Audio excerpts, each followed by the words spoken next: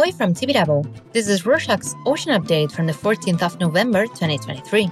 A summary of what's going down in the 70% surface of the Earth covered in salt water. State members of the Pacific Islands Forum attended the regional summit in Cook Islands from Monday, the 6th, until Friday, the 10th. During the meeting, members deliberated over deep-sea mining. Mark Brown, the chair of the forum and prime minister of the Cook Islands, offered seabed nodules as gifts for all the leaders, saying that they could be the solution to develop economies without fossil fuels. On the other hand, some leaders, including Sir Angel Weeps Jr., president of Palau, raised concerns and pushed for a moratorium to assess the potential ecological harm deep-sea mining might cause on the Pacific Ocean. The debate revolved around balancing the economic gain with the risk to ocean ecosystems, and it created two factions: the one who considered deep-sea mining an economic opportunity, and its opponents who are worried about the irreversible damage deep mining will cause to the seabed and marine species. During the same summit, Mark Brown also spoke about the needs to revise the South Pacific Nuclear Free Zone Treaty in light of the recent events of Australia's AUKUS submarine deal and the Japanese discharge of treated wastewater from the Fukushima nuclear power plant. Brown emphasized the treaties need to reflect the Pacific's contemporary worries, including nuclear waste storage, Japan's water discharge, and surveillance of nuclear power submarine. The members of the forum discussed these concerns, with efforts to ensure compliance with treaty obligations. Sitiveni Rabuka, Fiji's prime minister, withdrew his support for the discharge of Japanese wastewater. Climate change was one of the main topics on the summit's agenda, specifically decarbonization and Australia's potential contribution to the Green Climate Fund. In the summit, Australian Prime Minister Anthony Albanese agreed to offer refuge to 280 residents of the island nation of Tuvalu each year displaced by climate change. Tuvalu is a small group of low-lying islands in the remote Pacific Ocean that are slowly disappearing due to rising sea levels and increased storms. The bilateral agreement was called Failpil Union. Failpili is a Tuvaluan word that expresses neighborliness.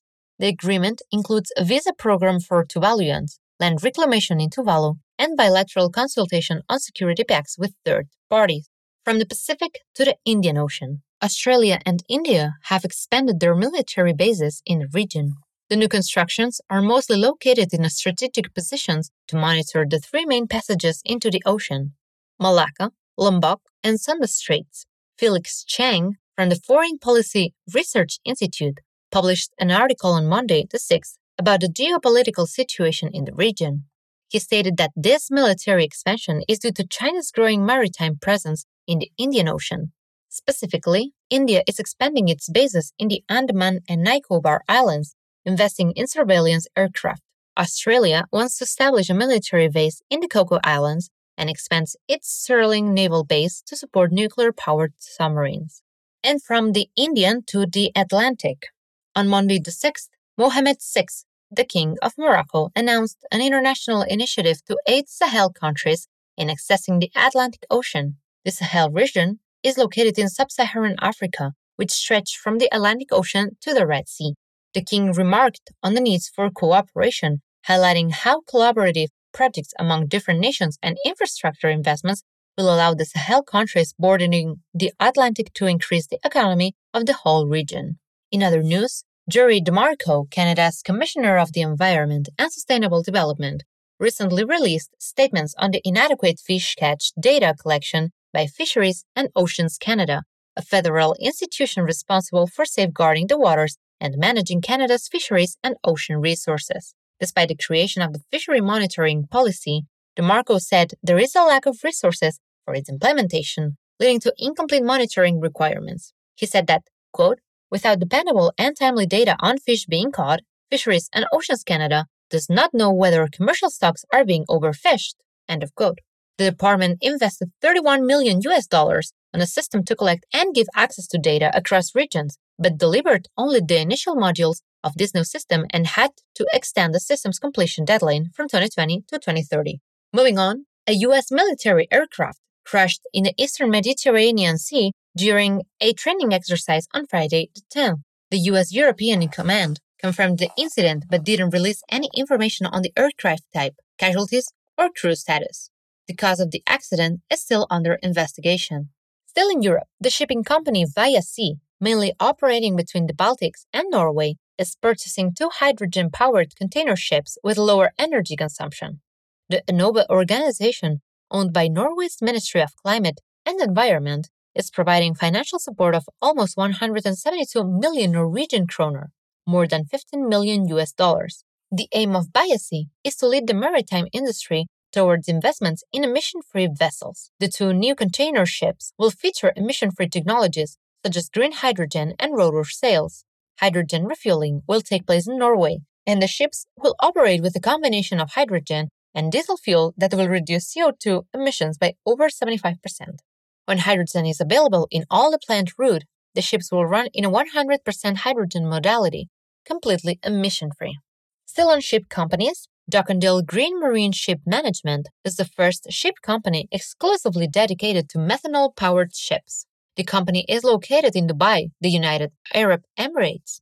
The Indian ship management provider Duckendale Ship Management and Danish methanol marine specialist Green Marine have united to form this new company and combining technical expertise and methanol marine innovation. The partnership wants to inspire the transition to an environmentally friendly shipping industry. In the Antarctic, scientists put trackers as hats on elephant seals to help them map the ocean floor. According to the Australian Antarctic Program Partnership, the researchers attached the sensors with adhesive to the hair of the seal's head. Seals shed this hair each year, so they will lose the tracker eventually as well. Thanks to the seals diving, scientists discovered an underwater canyon in Vincennes Bay at a depth of over a mile or 1.5 kilometers. The devices on the seals' heads measured the water's depth, temperature, and salt levels. According to the paper published in the journal Nature Communications Earth and Environment, scientists want to name the canyon Mirunga Nunya, after the scientific name of the elephant seals to commemorate the animal's health in the research. Next up, the Suez Canal Economic Zone secured a deal of over $15 billion with Chinese companies to boost green fuel production.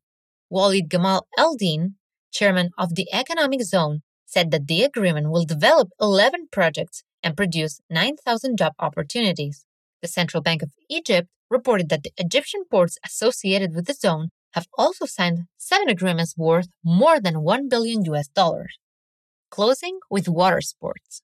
The Clipper Race fleet finished in Cape Town on Saturday the 11th after a 3,500 nautical miles South Atlantic trek that started in Ponta del Este, Uruguay, with Cape Townian skipper Ryan Gibson's Dare to Lead claiming victory. 700 people from 55 nationalities are participating in the Clipper Round the World Yacht Race. Despite unexpected weather and tactical challenges, the runner-up was Perseverance, and Zhonghai ended up third. And that's it for this week. Thank you for joining us.